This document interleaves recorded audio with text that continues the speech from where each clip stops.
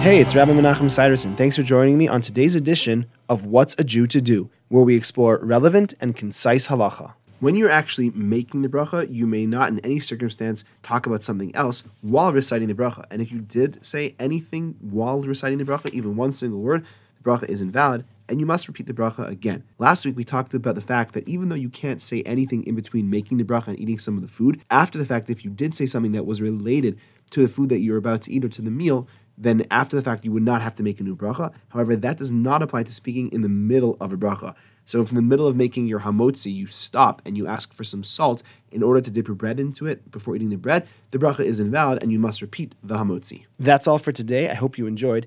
If you have any questions or for further discussion, please give me a call. I'd love to hear from you. 303-386-2704. Have a great day.